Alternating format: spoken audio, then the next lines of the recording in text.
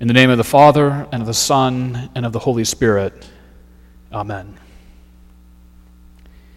It is finished.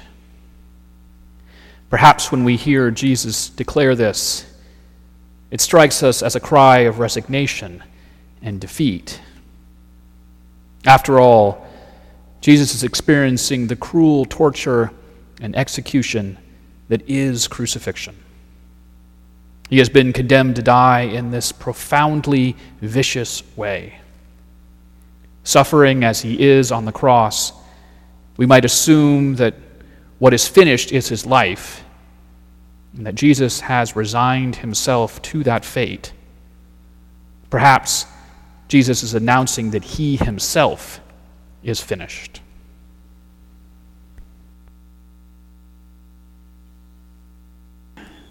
We might hear Jesus as declaring his way of being in the world as finished and defeated.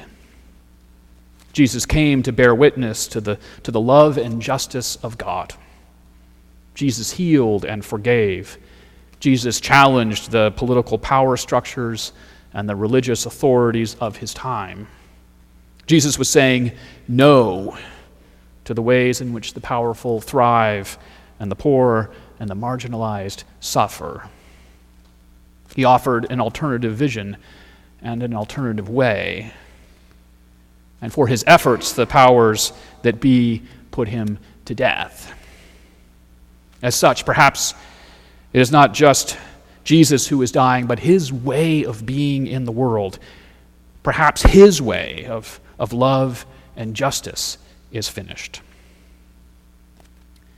And in this way, Jesus dying on the cross it's a bit like holding up a mirror for us. In this way, the cross becomes more than just a single man dying 2,000 years ago. More than this, in the cross, we are invited to see a symbol of the brokenness and the alienation of our world. Here is the so-called sin of the world on display. Here we see the world we've inherited and the world that we've helped to create. As we look upon Jesus as he suffers at the hands of sinners, upon this brutal and simple tool of murder, something fundamental about who we are is being revealed. Here we are forced to behold our circumstances and the predicament in this world. Here is our way. Here is our dilemma. What the cross shows us is that we are both implicated and vulnerable.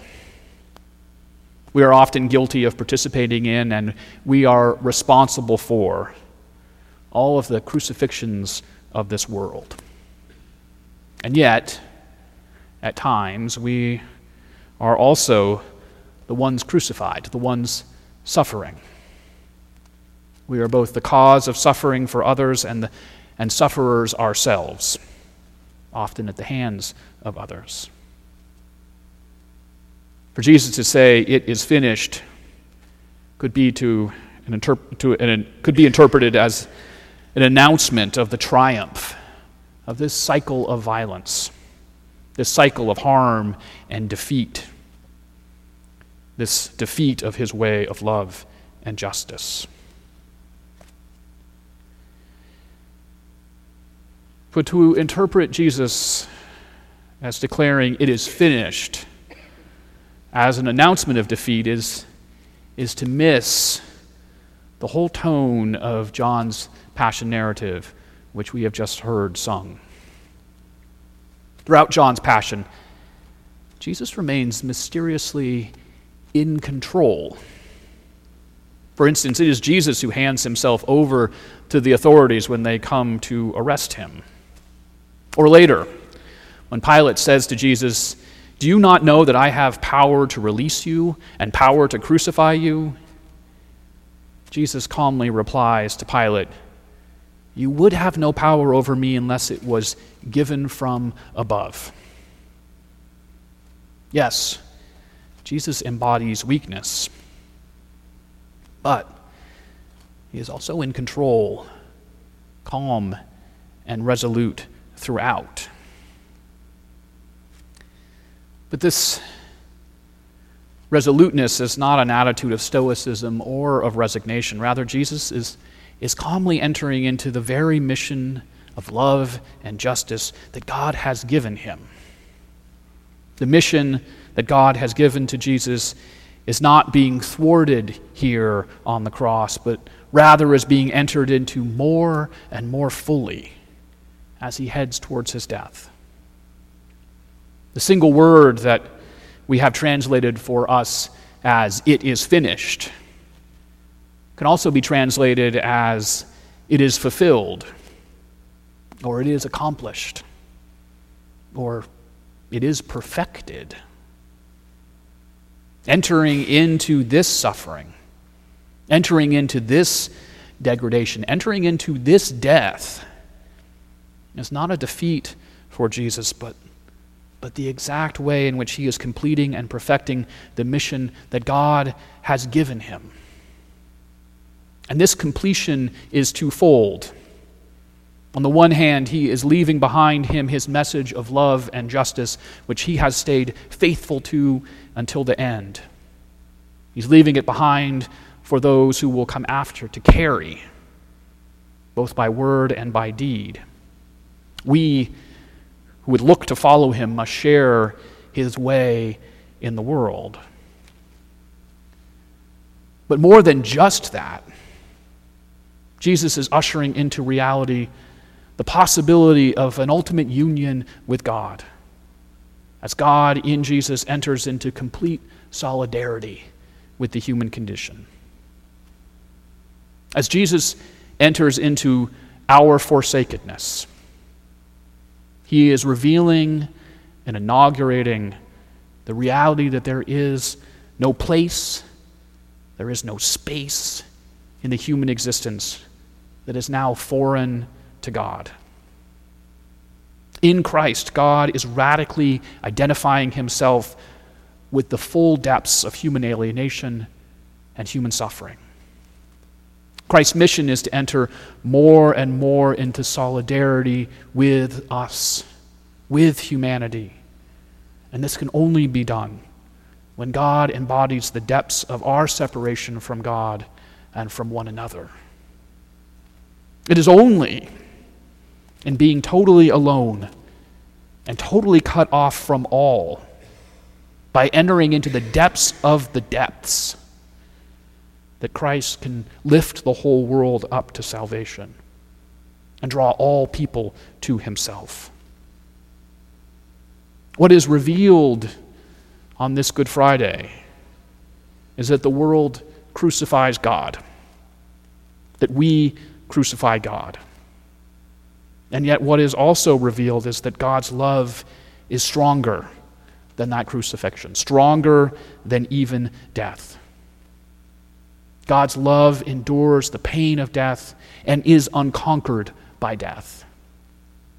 In response to our no to God, and freedom and love, God says yes to us. And so as much as the cross is a symbol of our brokenness, it is all the more a symbol of God's love for us and of God's solidarity with us.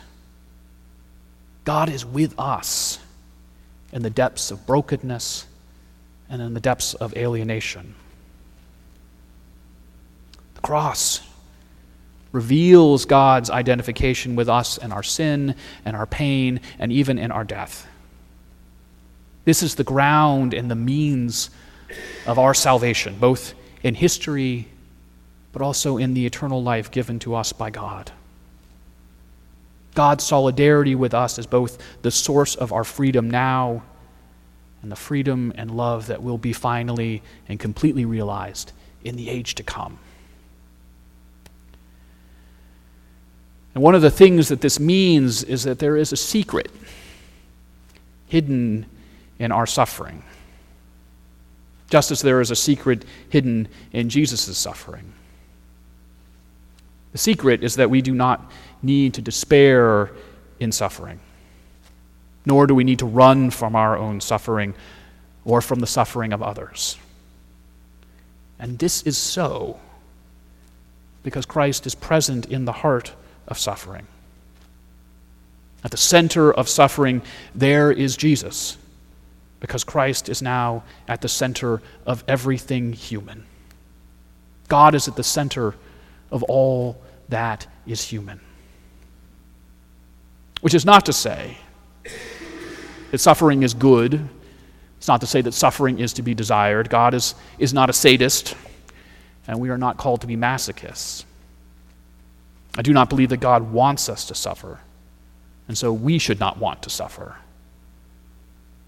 But we are invited and called to recognize that suffering, especially suffering born of love, bears within it the possibility of new life. For indeed, God is not distant, but present, even and maybe especially in the place of suffering. Indeed, what Good Friday reveals to us is that God can even bring new life out of death, because God is there. Indeed, we can risk being vulnerable and never lose hope, because God is present in that very vulnerability. And so the proclamation, "It is finished," is not a cry of defeat. It is not a resignation in failure. Rather, here is a cry of victory. It is finished. Now all of humanity, all of creation is being drawn to God in the death and resurrection of Jesus Christ. It is finished. God's triumph is hidden beneath what looks like utter defeat. It is finished. Our alienation, our brokenness, and even our deaths, none of these will have the last word. For God's love triumphs. For it is finished.